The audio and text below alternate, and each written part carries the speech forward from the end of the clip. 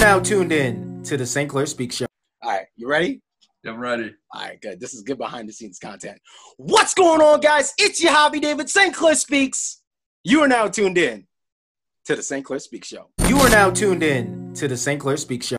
What's going on, guys? I'm your host, your hobby, St. Clair, guys. Welcome back to the St. Clair Speak Show podcast. Now, guys, today's guest is a very special guest. I am sitting with Alex Machuca. Now, guys, the real inspiration behind this is, if you guys been following me, you know I breathe sales. So to talk sales in depth, the science and the art of sales and what's got Alex to this point and almost selling his business to Gary Vaynerchuk, guys, this episode of the St. Clair Speak Show podcast is one you should tune in for.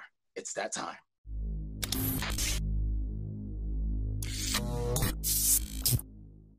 Alex, Alex, again, I want to welcome you on the St. Clair Speak Show podcast. It is a pleasure to have you. For those, of course, now tuning in, new listeners, those who are not familiar with what you do, tell us a little bit more about yourself and your brand and your business. Yeah, so my name is Alex Machuca. I'm based in Scottsdale, Arizona. I own a digital marketing company called Lyncrest Media. We specialize in helping mortgage brokers double their volume per month. So helping mortgage brokers in this time in the pandemic. One of the things I want to dive into this right away. I was in real estate for a couple months.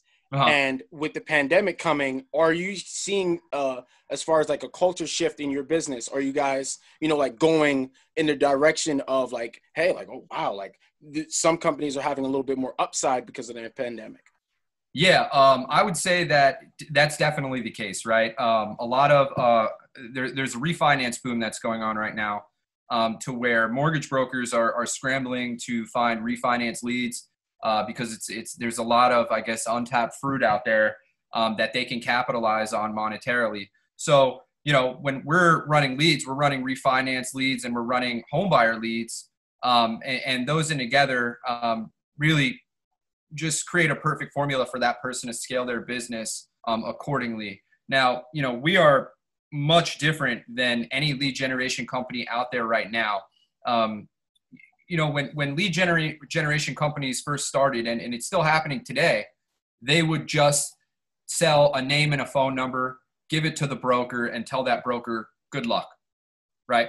What we do is much different. We actually take it a step further. So we actually pursue the lead for the broker, right? And this is kind of where sales ability comes into play. I've been hired to write sales pitches for various companies, different sales systems, put into place systems and processes that help people get closer to the sale. So, when I first started this mortgage lead company, and we always want to niche down, right? We want to be very, very good at one thing. So when I was deciding to start this digital marketing company, we could help a whole range of people based on the digital marketing skills that I have. But it was important to just niche down to one specific person so that we could scale really, really fast. So, if we're talking about mortgage brokers and helping them succeed, a huge part of their job is sales, right? So the problem is when you give a mortgage broker a lead, he's got a million other tasks that he has to do, right? His job, the hardest part of his job is cold calling. So how do we eliminate that? How do we make his job easier, right? Because your most valuable asset is your time, and then it's your money, right? Not the other way around. So what we did was, instead of just doing what most lead gen companies do and just selling them a name and a phone number and telling them good luck, we actually have an outsourced call center that will call the leads for them. They will dial on their lead list every day, calling every single leads that come in for the mortgage broker. So as a result, the mortgage broker is only speaking to people who actually want to speak to him, and who are a set appointment. So the dynamic of the phone call is much different from when they just had to phone call a number and say, hey, this is Ted. The reason I'm calling is A, B, C, D, right? Then it's a sales call. But when we're calling up and setting an appointment in advance, we're eliminating all of that extra work, all of those failed opportunities that he's probably gone through dialing hundreds of numbers, and just cutting those into the important conversations that he needs to have with serious buyers, people who are willing to have a serious conversation about buying or refinancing a home. I was recording some webinar content today, right? And I'm talking about lead generating.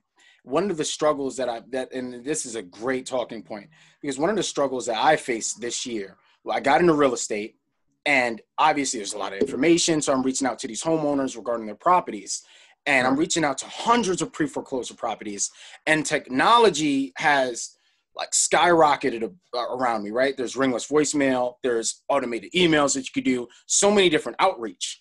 And I was looking at it from the point of, okay, one call, two, and I wasn't getting anywhere. So when you say that the time and the money and lead generating, how does one lead generate the right way? When is enough saying like, okay, this is not working for me as far as lead genning?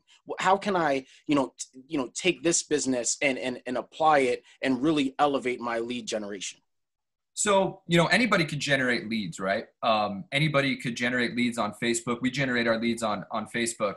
I think what people don't realize is generating the lead is the easiest part of it, right? When people ask me all the time, what makes a quality lead? And what makes a quality lead is eliminating every single avenue that makes it a bad lead. So for example, there are typically 4 reasons why mortgage brokers have had a bad experience with lead gen. 1, bad numbers. The leads don't have valid numbers and they're wasting their time dialing dead leads. 2, bad credit. The leads aren't eligible for the programs that mortgage broker's company has. 3 is exclusivity.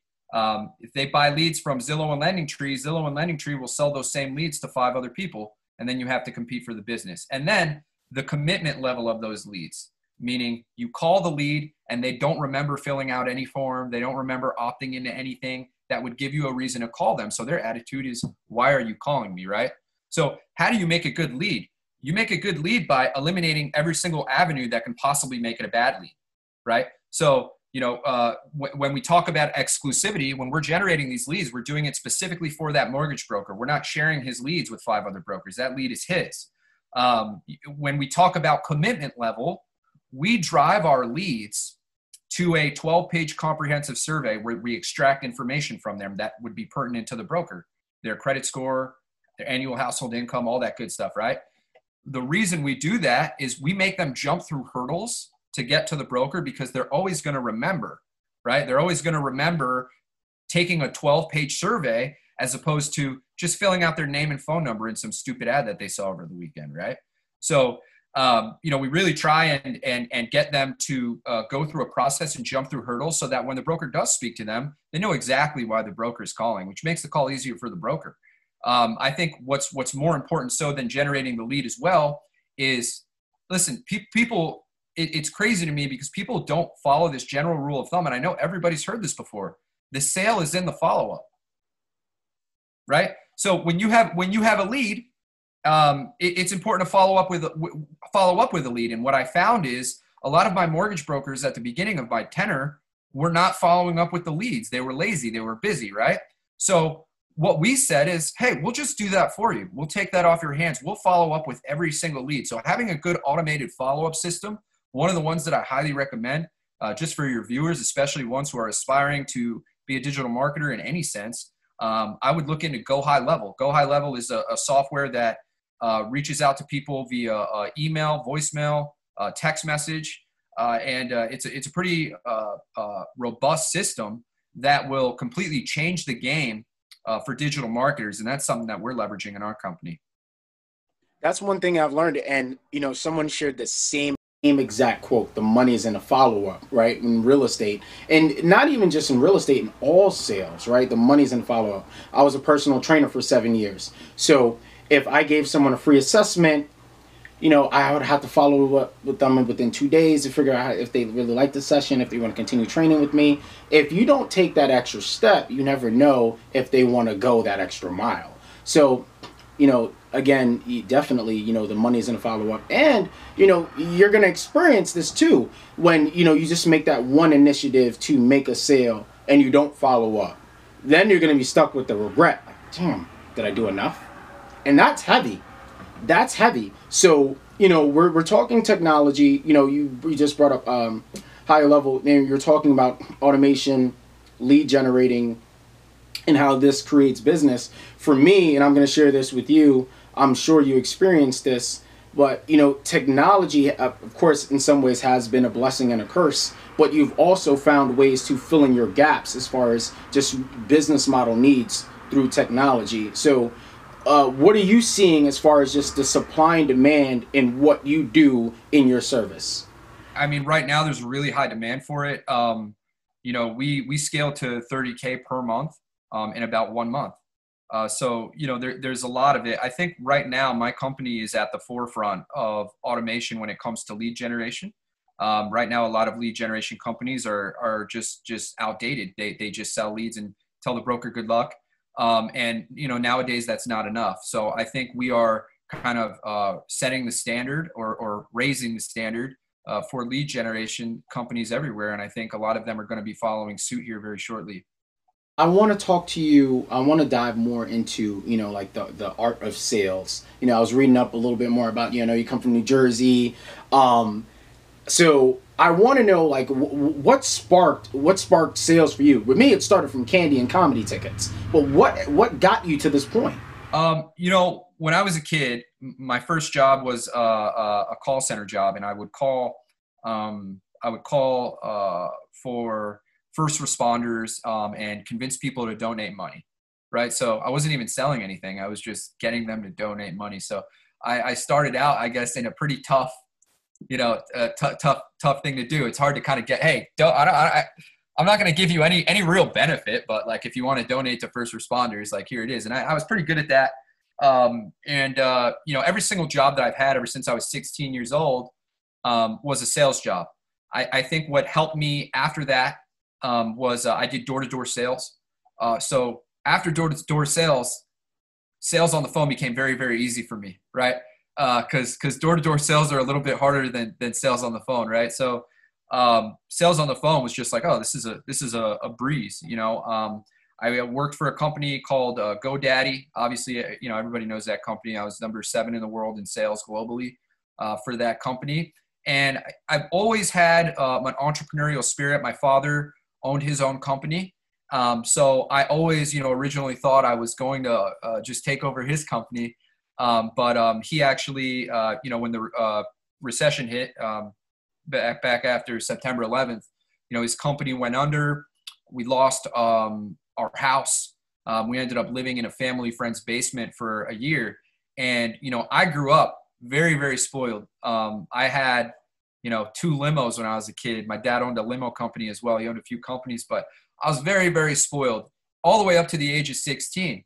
So when that was taken away from me and we went from living in this huge house to living in my friend's basement and me not being able to get, everything that I was used to. And I go from, just having a housekeeper to living in a basement eating Elio's pizza every day because we couldn't afford, to have, these big meals that we used to have.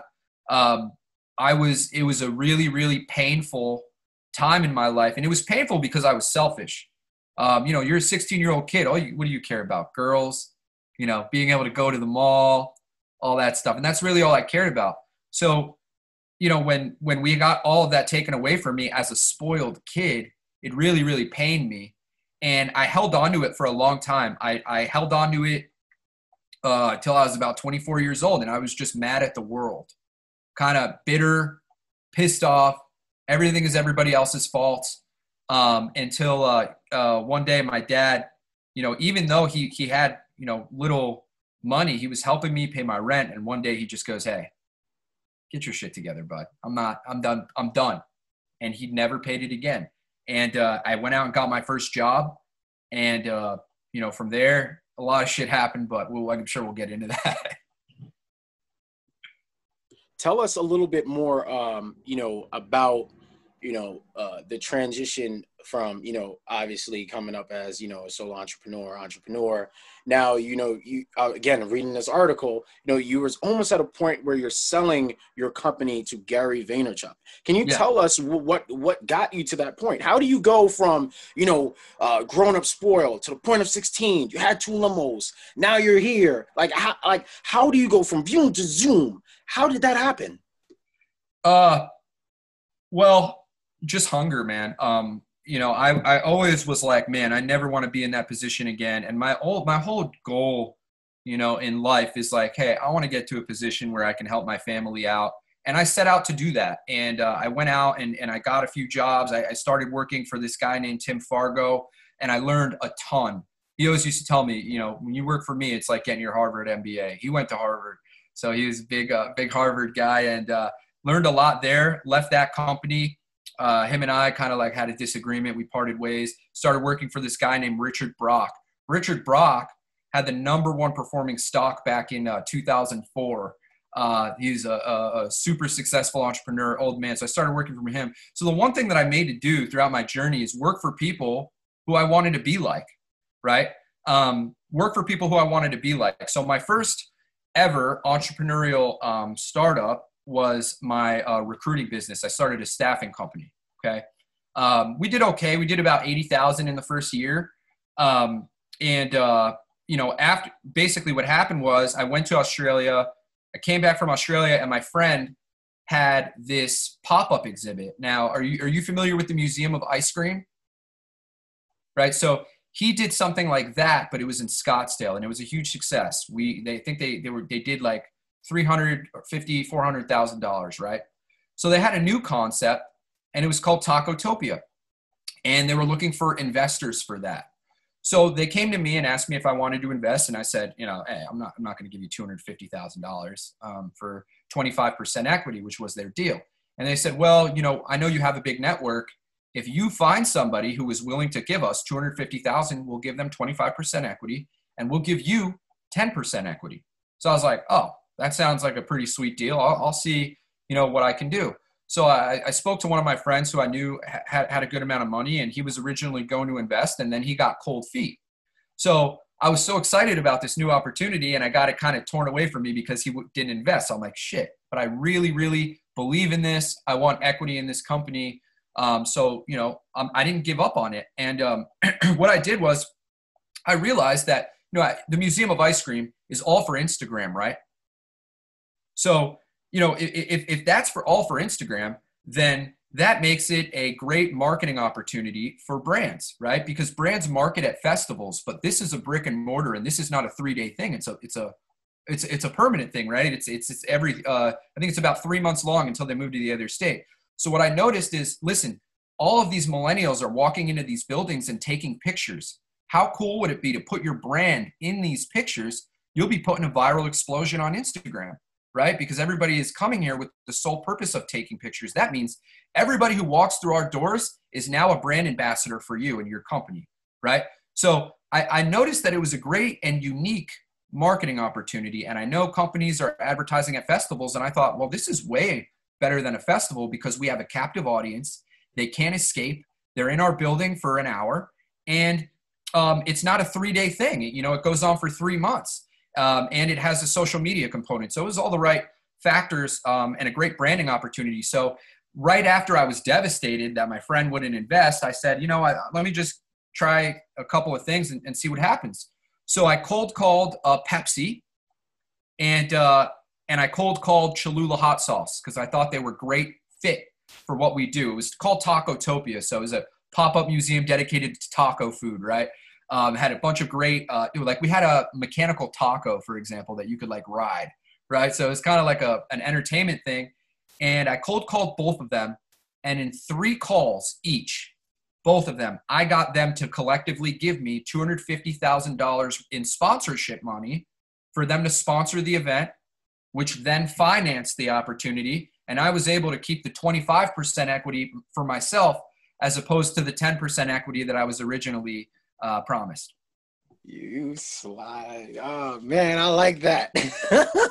I'm like I just like the second you said that, you seen the grin on my face. I'm like, wow. So how, all right, let's talk about, let's rewind for a second. I need to dissect this. I'm looking at this from the salesman perspective. Sure. I want to talk about cold calls. How did you get to the point?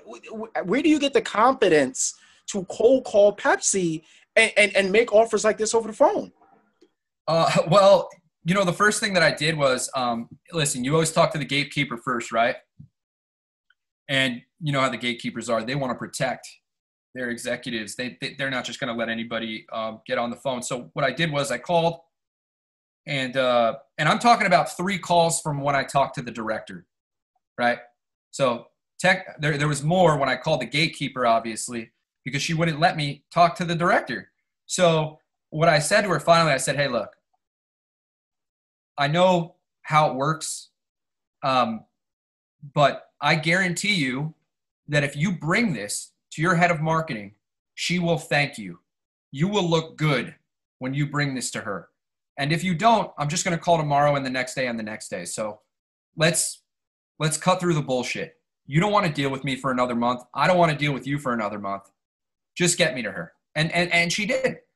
So, you know, actually, when she got to her, I was in Australia. So I had to take the call, and, you know, there's different time zones. So I had to take the call at around 3 a.m. in Australia in order to – that was my first initial call with their head of marketing. But it was great. You know, I think, you know, when you go in there and you're speaking to these companies, as long as you feel like you belong and you kind of portray that, you know, things are going to just be assumed about you. You don't even have to say it, right?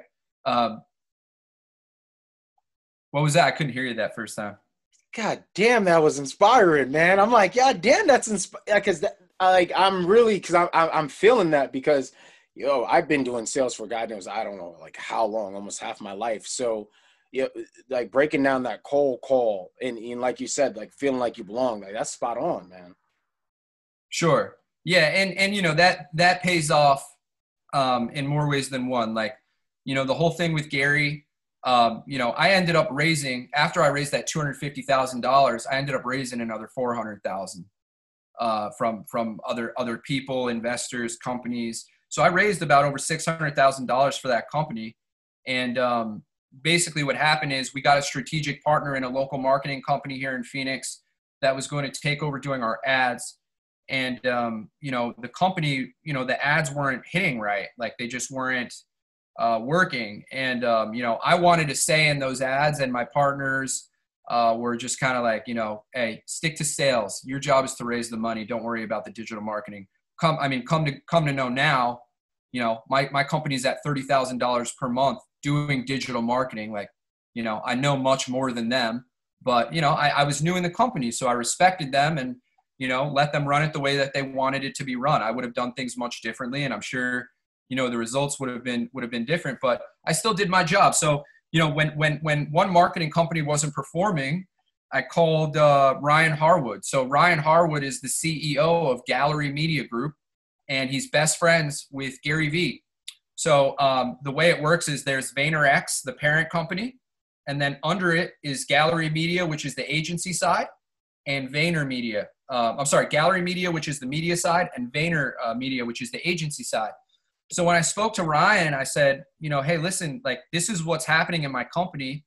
I think it's a great opportunity for you guys. And Ryan goes, yeah, Gary was talking about getting into the experiential space, which is what we're in, the experiential space, experiential marketing, right? We want to make an experience for people. So, you know, he was like, you know, why don't we run a test, and we'll run ads for you to see if it works. And if it works, you know, then obviously we can talk about an equity deal. So I was super excited because I'm the type of guy, I've been watching Gary Vee videos forever. You know, although, you know, the pandemic hit and it didn't work out, the fact that I called Ryan, now Ryan knows who I am, right? So since then, I've actually hooked Ryan up with a couple people that I thought could be mutually beneficial relationships. And that's something that I do all the time. I network, and I learn how to monetize my network, which I think is really important. What a lot of people don't understand is they don't know how to outsource value. So for example, if I have somebody who needs marketing services and I don't know how to do those marketing services, that does not mean that I cannot help that person. What I do, and what I've made a career off of, is I will go find that person, right? So if person A needs marketing services, I'll go find somebody who does that marketing. Person A will pay me for finding that person. and person B will find me for finding him business. So I'm double dipping and monetizing that way as well. I love that perspective, Alex. I freaking love that. Like you're a freaking hustler, man. I admire that. Right. But you see opportunity, right? So it's the same thing as far as just digital marketing. I'm learning with this podcast in itself, right? It's digital marketing. It's another hack marketing strategy. The amount of guests that I've had recently, right? I interviewed Michael Zuber, real estate investor. He has $1 million portfolio. His book, One Rental at a Time. We was talking about his book, and we were talking about real estate investing. Then I was talking to other authors. Now I'm talking to you. And this is something I definitely want to just jump back to. You just talked about network marketing, right? And how underpriced, the network marketing is. Can you shed a little bit more light on that? Yeah. So there's two different types of network marketing, right? There's the network marketing, like the multi-level marketing, like the Alex Mortons. You know who that is? I went to college with Alex Morton. Yeah. So there's the network marketing that way. And then, the kind of network marketing that you and I are talking about. When we talk about monetizing networks, and I think it's really important to understand that you do not need to have the skill set to help that person. You can simply outsource the value, right? So you can outsource somebody. You could outsource value.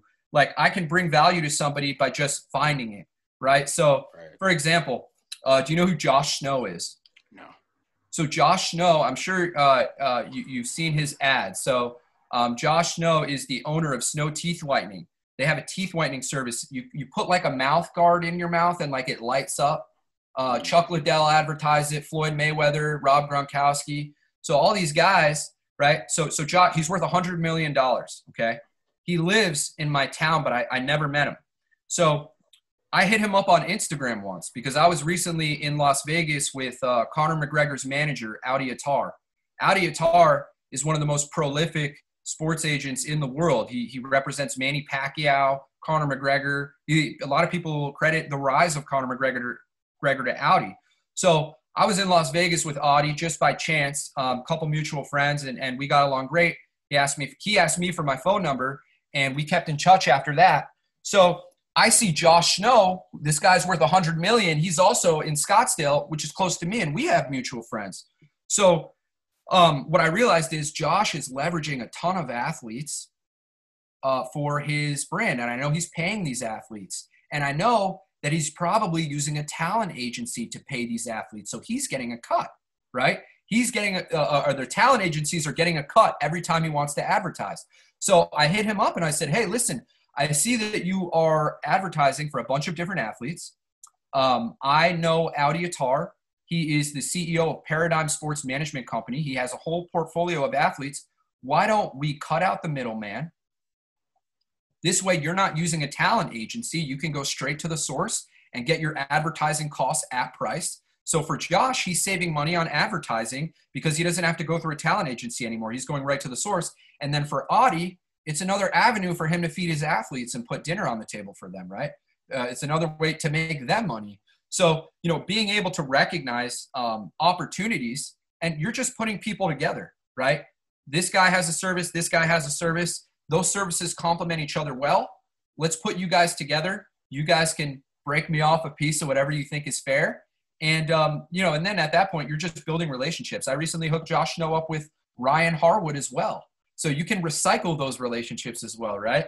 And I'm sure I'll put Audi in touch with Ryan. Yo, just don't forget to throw your Javi St. Clair in the mix, man. Throw me in there, yeah. Right? So it's like that's cool because this is exactly what you're talking about. You're talking about this level of marketing, right? So it's all about, obviously, you make these connections, you get these referrals. Now you have multiple different business affiliates all over the countries, all over the states, and it's good because you're filling in the blanks. And I can put them in my network, right? Yep. I can put them in my network. Like after this call, right? I would hope that you put me in your network. Absolutely. Meaning what I do, and this is something called, you know who Grant Cardone is, right? So, So Grant Cardone, the guy who did Grant Cardone's marketing, he brought him from $40,000 a month to $1.4 million a month. His name is Jeremy Haynes. He's a mentor of mine, right? He talks about something called authority hijacking. Now, if you look at any of my press, who's mentioned in there? Audi Attar, Josh Snow, Ryan Harwood, Fam Mirza, Casey Adams. Dr. George Pratt. The reason I put those people in my press is to demonstrate authority and credibility, because obviously if these people are willing to do business or network with me, then obviously that gives me a certain amount of credibility that I could then leverage to get new business. It's the same thing like me giving you this interview, right? Like us doing this interview. This gives me tons of leverage, right? So can you imagine what that does for me? But from the listeners listening to this right now, what Alex is pretty much saying is this: find opportunity in opportunity. Mm-hmm. That's right. And always say yes, right? So your life, right? When I look at your life, it's almost like a timeline, right? And there's opportunity that runs to the side of you, and then there's opportunity, and then there's your ability to fulfill that opportunity or to take advantage of that opportunity, right? The key to making sure that you are getting the most out of your life and out of success is to say yes to every opportunity and then figure it out later, right? Even if I can't do something and somebody asks me to do it, I'll always say yes if I look at it as an opportunity, because I simply know that I can just go find out how to do it and figure it out, or I can outsource it to somebody else. You know, it's funny you say that, because I've used that analogy and it's the littlest things where I said yes to something so I could learn something much larger than what I said yes to. Mm-hmm. That's deep. Yeah, it's funny. You know, a lot of my friends, they'll like be like, oh, dude, like, listen, you ask any one of my friends, if we are in a room and there's Jeff Bezos or, you know, George Clooney, whoever it is, most people are intimidated to go up to them, introduce themselves, figure out a way to do business. The difference between myself and all of my friends who work a 9-to-5 is that I'm willing to do that. If you are in a room with me and I see you in that room and I look at you as an opportunity, I 100% am going to go up to you. I'm going to introduce myself, and I'm going to not in a annoying way, right? But I will never let an opportunity slip me by. I don't care who it is. I will go up to them and say, hey, like Mark Wahlberg, how the fuck can I offer any value to Mark Wahlberg? You know what I mean? But I'll go up to him and say hello so he knows who I am. And then when I get home, I'll start looking up all the shit that Mark Wahlberg's into. Oh, you own a tequila company. Oh, that's great. Listen, my friend Adi over there owns Proper Whiskey. Maybe you guys could do business together.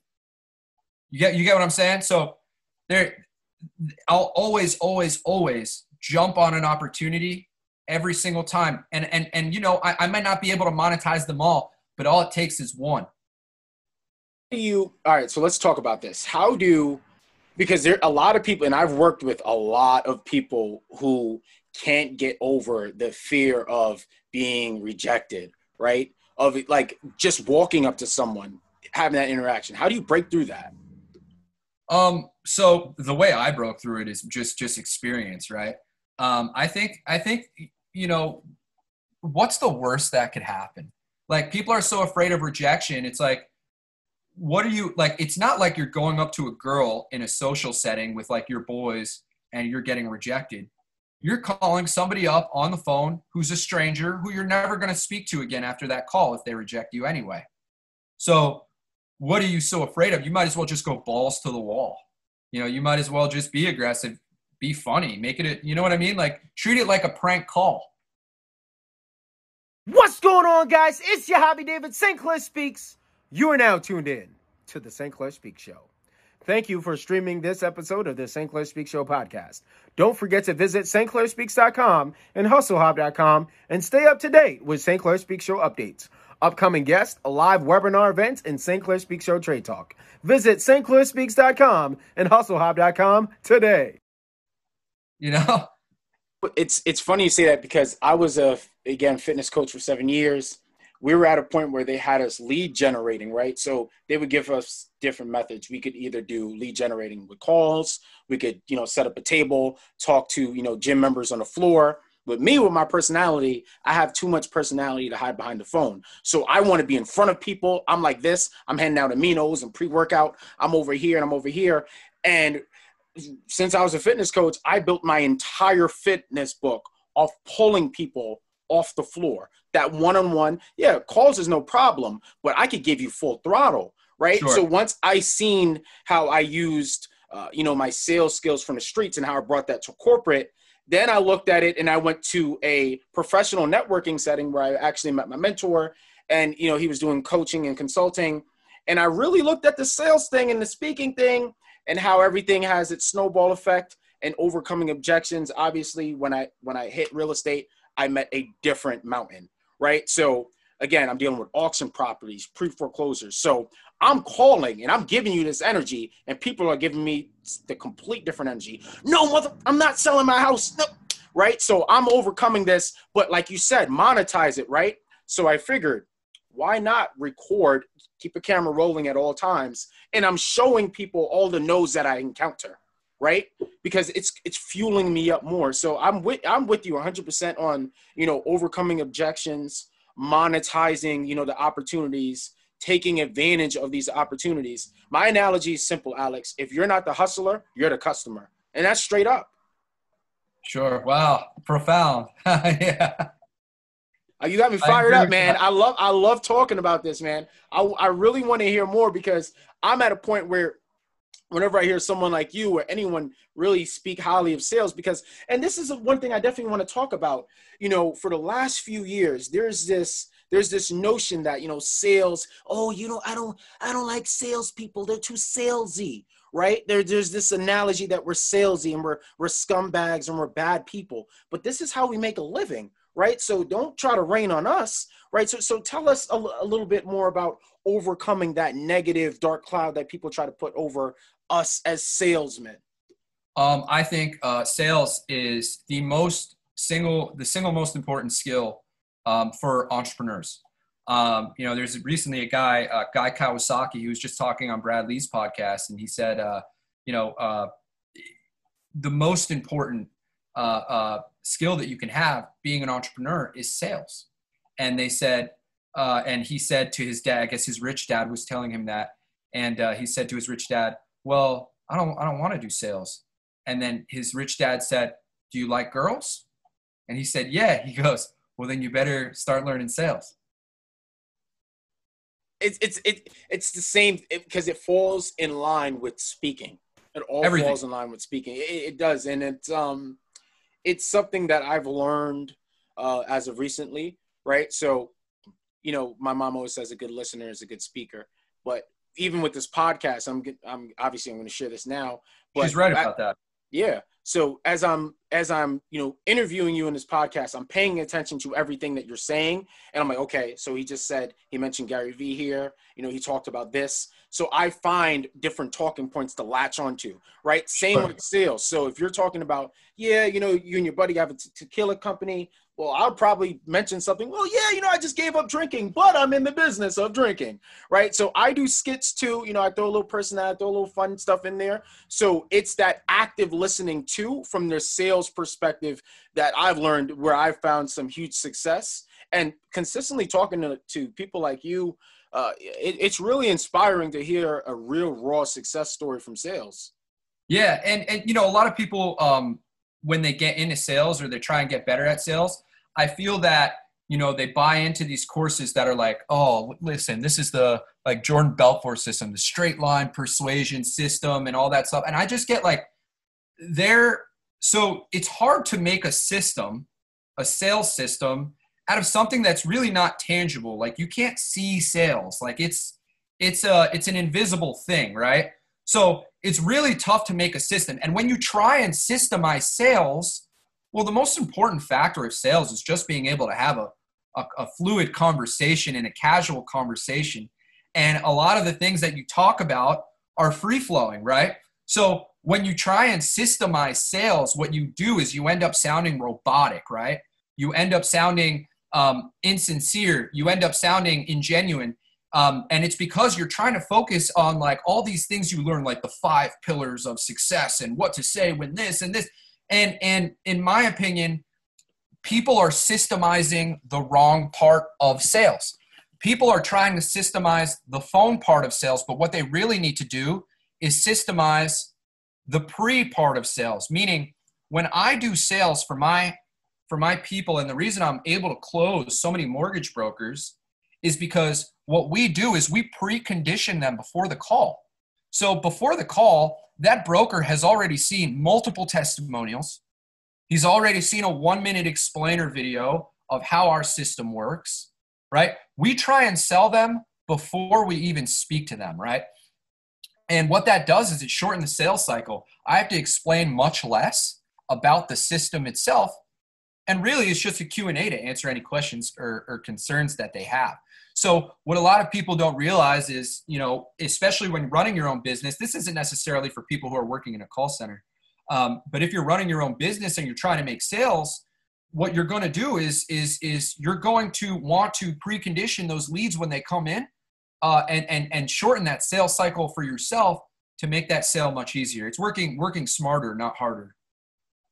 Like really filtering, definitely filtering and filtering the serious buyers. Right. No, yeah, definitely separating cold, warm, hot. I want to say we waste a lot of time, but there is a lot of time being wasted when you really don't spend that specific. It could take something as small as an hour to really look at your leads, right? Whatever you're looking at for your business model, look at those leads and really ask yourself, is this cold, warm, hot? Filtering them out and creating a consistent follow-up system. Again, this is stuff that I recently learned with real estate. I was running a mile a minute, right? What's more important, direction or speed? That's one of the first things I've learned, right? And moving a mile a minute wasn't getting me anywhere, right? So I had to really slow down. I got a whiteboard and I just started connecting the dots. And I'm like, okay, this makes sense. This makes sense, right? 5 points of contact. We understand that the money is in a follow-up. So if I'm not establishing any follow-up, no business is being established. So it's accountability, but there's also emotions into, doing what we do as far as the sales and interacting with people. Because for me, I think about the objections before the objections arise, right? So if there's a saying, if there's no mountains, don't create it. But of course, there is going to be some friction, right? There's going to be resistance that we experience when you're talking to that, that broker or that homeowner, whatever the case may be. Preparing for that objection. How do you go about that and, still finding ways to provide value? That's a great question. So what we do is we prepare for those objections before, like that thing that I talked about pre-marketing. When we're marketing to these people, we are literally so you typically have 5 or 7 objections that you normally get. We literally put the answers to those objections in our ads, right? So we try and knock off as many objections as possible before they speak to us, right? And over time, you're going to essentially just come up with answers for these, right? Over time, you're going to hear pretty much, the same types of objections. So, really, really easy ways to kind of overcome that based off of, a lot of people. And what a lot of people don't know is, listen, you can get a $100,000 education on YouTube. You want to learn how to overturn objections? Go look at Dan Locke. Go look at Brad Lee. Just follow them on Instagram, and they will literally show you exact situations that, they've thought of everything. They've been doing sales so long, and they have people who are writing in saying, how do I overcome this objection? How do I overcome this objection? And they'll tell you how to overcome, a bunch of them. But really, what I do when I'm trying to overcome an objection, the first thing that I ask when I hear an objection is, that's your concern. If I can solve that concern for you, would you be open to doing business with us today? No. Well, then there must be another concern that you have. What is that? They tell me that. Okay, so your concern is that it's too much money. If I could solve that problem for you and get the price lowered by 30%, you're addressing. Would you be willing to do business with us today? Yeah. Right. So the first thing you do is just repeat their problem back to them. Ask them, if I can solve that problem for you, Is that the only thing holding you back, right? And you get that confirmation, then you figure out just how to solve the problem. It's powerful. That's a very powerful thing. Looking at, obviously, the objections, active listening to, what they're saying and addressing the pain points. I think that's, my mentor hit me with this line. He said, Yahavi, you have to realize, you have to ask yourself, is your business a vitamin or painkiller? Right. So I'd ask myself that, am I really solving problems here? Right. Where is the supply and demand in what I'm trying to do in my niche? If I am talking to a personal training client, do they want to do personal training because they want to lose weight? Or, do they want to do this because they're getting prepared for something else? Or they don't want to do this because of financial or because they don't have time. Yeah. In some cases, it's not financial whatsoever. It's not about the money. In some cases, it's time, right? So like you said, we're addressing pain points. We're asking the right questions. Okay, if that's your concern, here's the solution. And if they, continue with more issues, right? So we're going to address these as, they go. Yeah. And when I prep my phone calls, I'm always asking questions, right? And a lot of people get scared to do that because they think that the person on the other end of the line is going to be like, why the hell are you asking me so many questions? Like, just tell me what the program is. Tell me what you're selling me, and you have to be disciplined in that. What I do to stop that from happening, to stop people from getting pissed off, is I just set the proper expectations. I'll say, hey, listen, over the course of this call, I'm going to ask you a few questions to discuss if we might be a good fit. If we are, and it all makes great sense on both ends, I'll invite you to come partner with us. If we figure out it's not a good fit, I'll let you know, because the last thing that I want is an unhappy client, right? And then, of course, you can do the same for me. If you feel that if you feel that this isn't a good fit for you, it's okay to tap out and let me know. And what that does is it gets them locked in. Okay, I know this guy is going to ask me a ton of questions. The call is much more patient. They have much more patience for that when you let them know in advance that you are going to be asking a ton of questions. And the other reason you do that is because you want to be in a position of power, which is a consultative position. You're the consultant.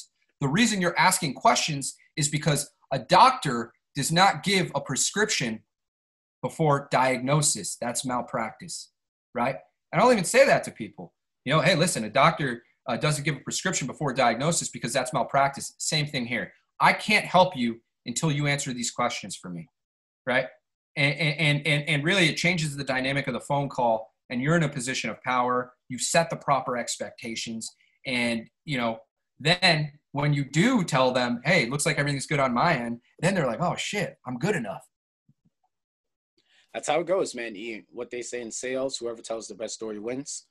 Like that's one of the things that I've learned right away. And there's a little bit more science behind it, but working in real estate, one of the rookie mistakes I made right away, and I love talking about my mistakes.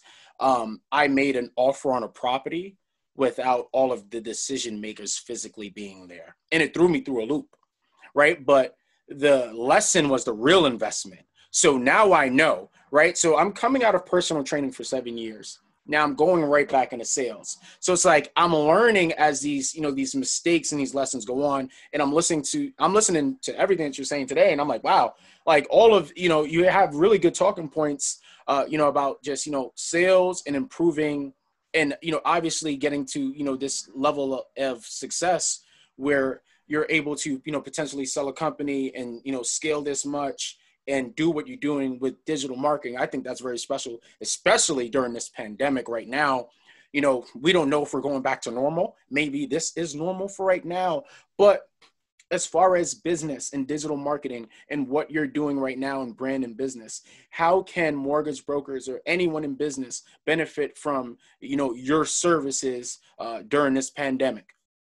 Well, what I tell people all the time is this. When I speak to a mortgage broker, I'm like, who's the best broker in your office? Who is he? What's his name? What's her name? Okay. You will beat the best broker in your office. And the reason I say that is because you are going to have a competitive advantage over them. You're going to have a better lead flow system. you're essentially going to have 5 junior loan officers working under you, making calls on your behalf.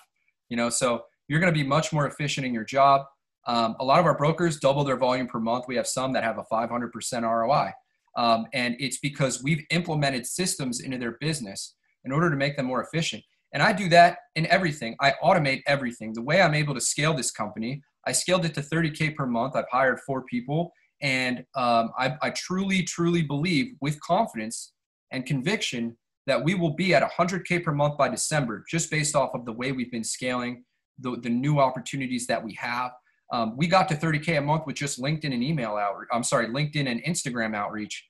And now we're incorporating email marketing, Facebook ads, Facebook organic, all these different things in order to get more sales. Obviously, I'm making more of a name for myself. We're able to leverage that as well. What a lot of people don't know is your brand is your business and your business is your brand, and you are part of that brand. So when I'm, for example, like the reason I'm speaking on this podcast, right, is because, we want to speak to people who are interested in what we are interested in. And we want to be pushing content out there, out the wazoo, right? We want a bunch of content to be out there so that when somebody Googles me, they know what to come up. It's the ultimate trump card. When I tell people Google me on a call, normally they'll call me back after the call and they'll sign up. Building your personal brand, the same rules apply to building your personal brand as fundamental marketing. When you want somebody to buy from you, they have to know who you are and they have to trust you, right? So how do you get people to do that? How do you get social proof? For example, if you see an ad online and it has 0 likes, 0 shares, no engagement on it, you're probably less likely to click on that ad.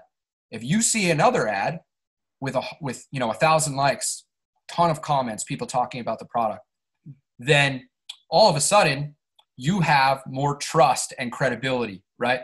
You trust that person way more. Oh, everybody's doing this. I need to do it too, right? Because there's different types of people. There's first movers, which I think are guys like you and myself, people who don't need that influence, who go out and move first. And then there's the second movers, the people who follow them. And then the third people, the really skeptical people who wait to see if anybody got screwed over first, right? So we're very cognizant of that. So, we establish social proof by running engagement campaigns, and then this is what a lot of people don't know. Like for you, if you're running a podcast, what I would be doing with your podcast is I would be running engagement campaigns. The reason I'd be running engagement campaigns is because, one, you're going to get as many eyes as possible on your show. You're going to establish social proof, which means you're going to have likes, comments, shares by running an engagement campaign. It's much different than running an ad.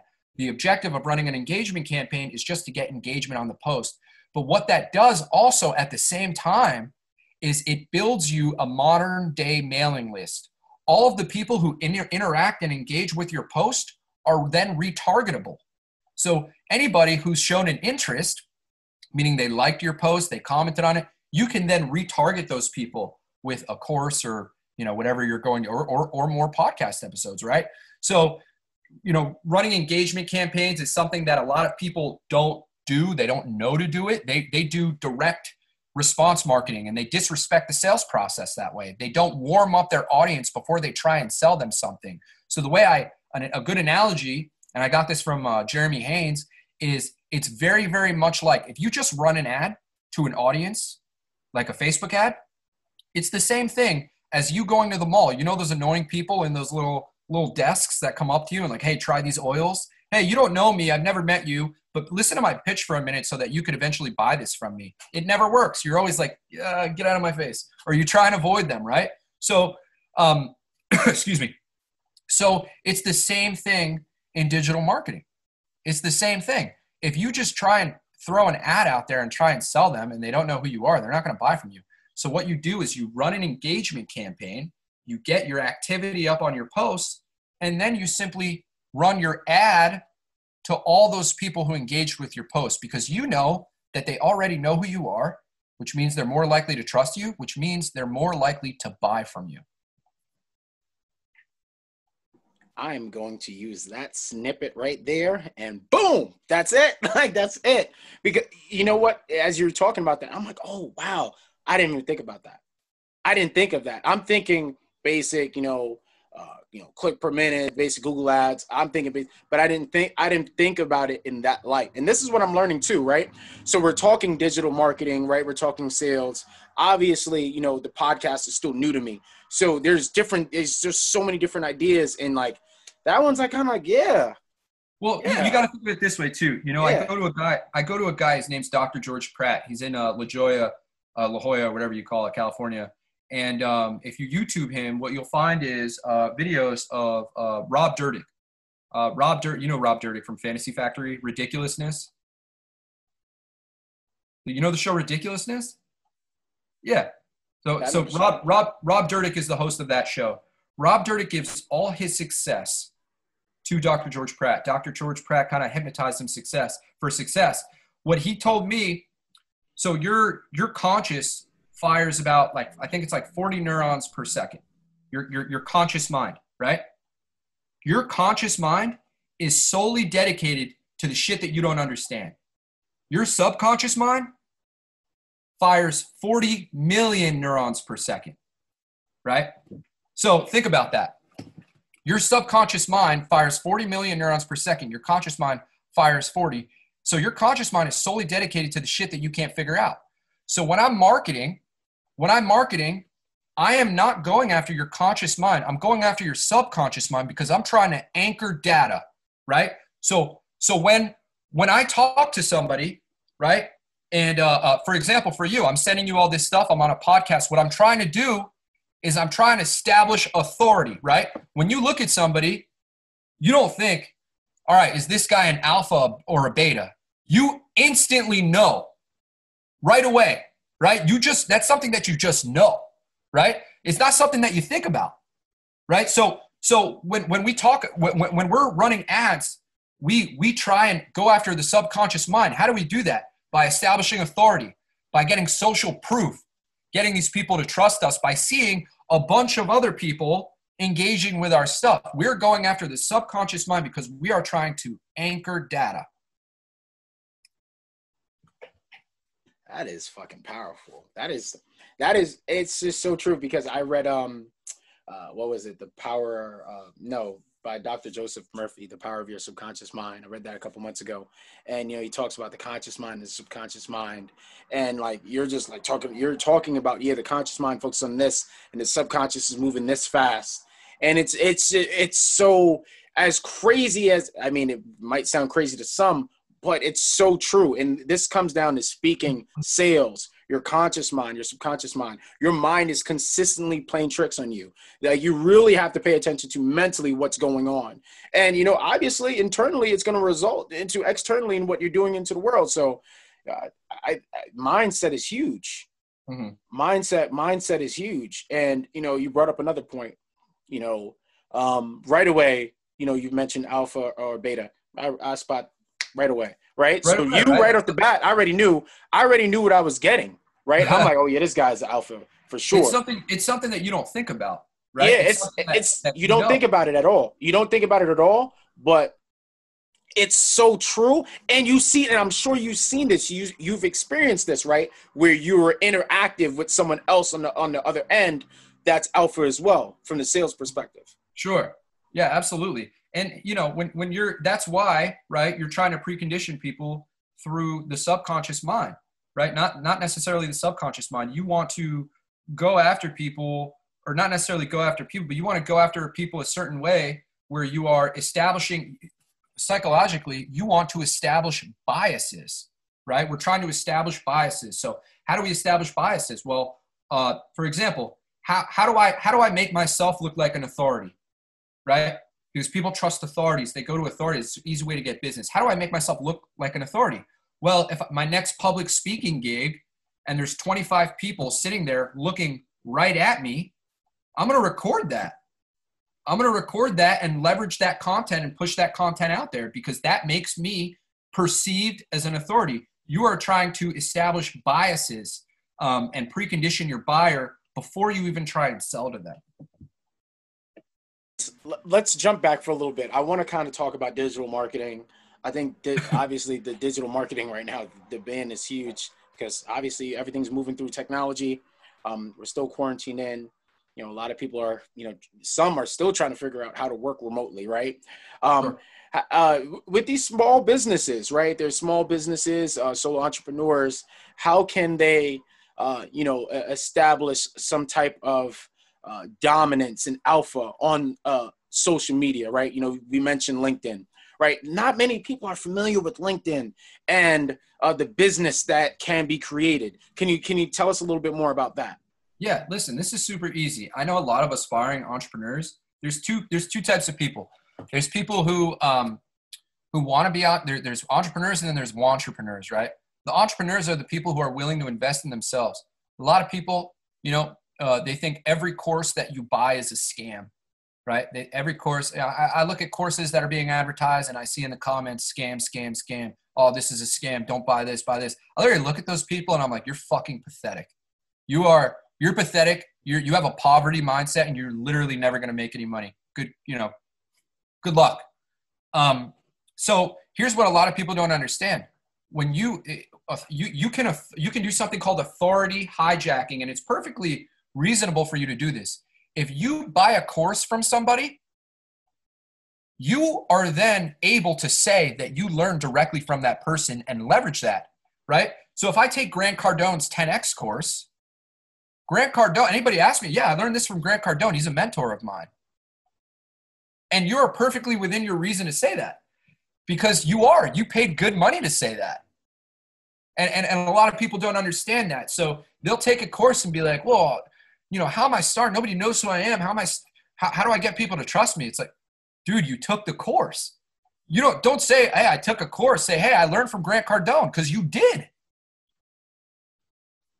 No, it's straight up. You learn this information. I always say, what good is information if you don't apply it, right? So, if you're taking a course and you learn from Grant Cardone, apply that information, right? You learn from Alex, right? Apply that information.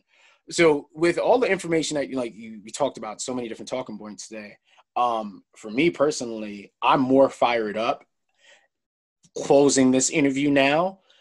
Because bro, I breed sales, right? So just to really just have this conversation about objections, cold calls, what got you to the point. I watch a lot of Gary Vee content. So Gary Vee says this a lot.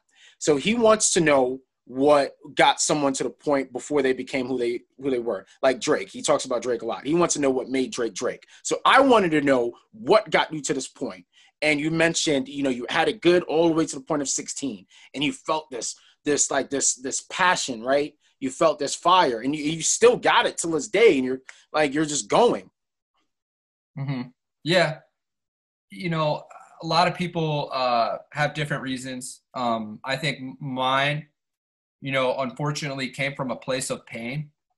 It misguided though, like now that I look at it and I'm looking back at it, I think, and when I refocus and look at, my 32 years on this earth, I spent a lot of my teens, early 20s being mad at the world. And I think where it changed for me is when I stopped blaming other people for my shit and started blaming myself. That's when I really started to change from that. That's a poverty mentality. It's not my fault. It's not my fault. I said, holy shit, I've just been upset for fucking 10 years without trying to solve anything. How is this anybody else's fault but mine? So, that's where I think it came from. But I also am very thankful and grateful for that experience in my life, because if I didn't have it, I wouldn't be where I am today. If my dad was rich, who knows, man? I partied a lot in college. In fact, just recently, listen, I threw a party 10 years ago, okay, at Arizona State University. It was on World's Dumbest Brawlers. It was all over the news. It was on True TV, World's Most Shocking Videos, and they just reposted it on Barstool 10 years later. And I look back at that and I'm like, holy shit, man. I was still an entrepreneur then, but I was just focused on throwing amazing parties, you know? So entrepreneurship in a nutshell is, it's consistent evolution, right? We're constantly evolving. We see 100%. business and opportunities evolve. Um, Again, with my background, your background, our upbringing is a little different. How we started was different, but the passion, the drive, the spark for just sales and helping people and living in alignment, right? I could tell you're extremely passionate about what you do, right? I've encountered people, I've had conversations with people who do things because of the check that's attached to it, right? Or the title that's attached to it. I could tell we could do this for like hours, right? Because Sure. you're that passionate about what you do. You're real about what you do. And I could see, I read people very well, right? So, when you're talking about this, like, I feel you, man. Like, it's real. It's raw. And I think that's the most powerful thing too. One of the biggest takeaways that I'm taking away from, obviously interviewing you today is when you're passionate about what you do, it shows in your work. And Sure. I think that speaks volume to, what you've done these past few years. And I'm excited to, have this opportunity to interview you, because now I could always go back and look at this interview. I'm like, oh, wow, like he really said that. Okay. Go back and like write these notes and obviously have that hit connection. me up, dude. Yeah, that too. But it's good to have, like you said, this connection and, connecting the dots, right? Absolutely. But for everyone else, listening into this episode of the St. Clair Speak Show podcast, another way to, create opportunity is to act on opportunity, right? Alex talked about this in, this interview. You want to see opportunity and opportunity. Don't be shy. Don't talk yourself out of opportunity. You guys won't know, Alex, you don't know how many times anxiety and fear has talked me out of my best ideas. Well, what I thought was at times.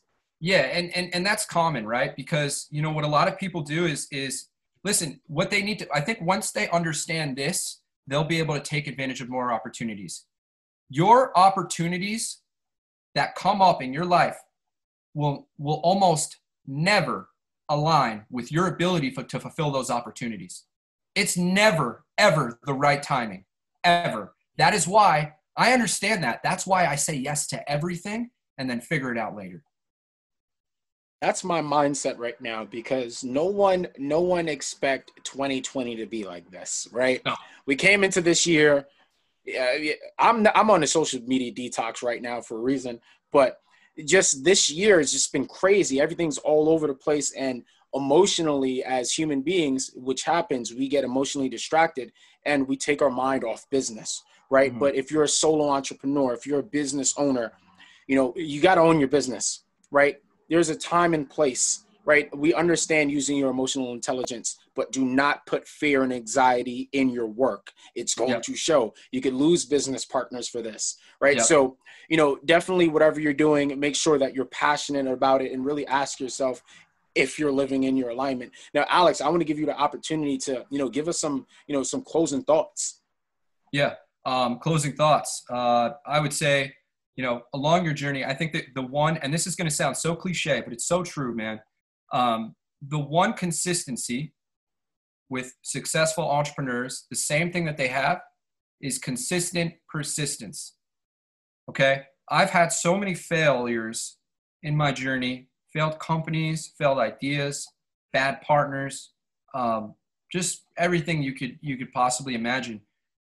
But I was consistent in my persistence. I was, a lot of people have shiny object syndrome where, they'll have one business idea, they'll start it, not finish it, go to the next, right? Focus on one thing until you hit 50K per month. Focus on one thing and then venture out into all those other ideas you have. You need money to do that, right? And then you also need to understand that failure is just milestones. That's all that is. It's milestones along the way. So when you fail, you're just one step closer. It's a milestone, and it's also a learning opportunity, right? You need rhino skin. It's going to help you get tougher, but you're also going to learn those opportunities and be able to apply them to your next project or whatever you have. The other piece of advice I could give you, get yourself a supportive girlfriend who believes in you. You know, behind every successful man is a smart woman, and I'm dead serious. I'm 100% serious. I would not be able to be where I am without my girlfriend, who I've had for years. But it's important to have that support system, people who you can talk to, because it's a emotional journey, right? It's an emotional journey, and there's highs and there's lows, and you get sad, right? That whole thing with Tacotopia didn't work out. I cried. So, having a good support system in place, even if it's, your mom, you need somebody that you can talk to about these things, somebody who could keep you in check, but also recognize the fact that they're not doing what you're doing. So they're not always going to be right. So you can kind of pick and choose the advice that you listen to. You'll know the right advice to listen to, and you'll know the wrong one to take advice from. So that's what I'd say. Very, very, very powerful closing thoughts, Alex. Thank you. Definitely to recap on that, guys. Pretty much never take criticism from someone you wouldn't run to for advice, as well as, entrepreneurship does get lonely. Everyone needs an emotional support system. That's extremely important. My girl is going to love this one, because it's so true. It's so true. I wouldn't be where I'm at right now without her. We met on the streets of Times Square when I was selling comedy tickets. Really? Like 6-7 years ago. And now we got a daughter, got the whole family, got the cat. That's awesome. Right. So it's like, and that stuff's important, man. Yeah. Listen, that stuff is important. In fact, when I got fired from my job, I was a sales director at a startup. I came home and it was humiliating. It was embarrassing. I almost didn't want to tell her. And, I remember I just locked myself in the bathroom for hours, and I was just fucking bawling my eyes out, like crying. And then I finally told her, and she was the one who said, "Alex, do you want to help your family?" And I said, "Yes." She goes, "Do you think that you could help your family with a 9-to-5 job?" I said, "Probably not." She goes, "Do you think that you will be happy in a 9-to-5 job?" I said, "No." She goes, "The reason that you have anxiety and the reason that you are stressed is because you are not doing anything about that anxiety. You are not working towards your goals to get rid of that anxiety. You want to take care of your family, and you're going to be unhappy working for somebody else. You need to start your own business like you've always wanted to." And I fucking did. Hell yeah, Alex. Hell yeah. But it's like, look, in life, I believe you have two options: suffer or succeed. You made your choice, right? Yep. And there's going to be moments in life where we're going to constantly get the same choice over and over: suffer or succeed, right? You're on a new level now. Suffer or succeed. Oh, I'm going to suffer. What? Why would you do that? Right? But some people are so comfortable self-sabotaging themselves because they are intimidated by their own greatness, right? Yep. So don't emotionally run from anything. Definitely run towards it head on. This was an incredible episode of the St. Clair Speak Show podcast. Again, guys, like, share, and subscribe to the St. Clair Speak Show podcast. Until next time.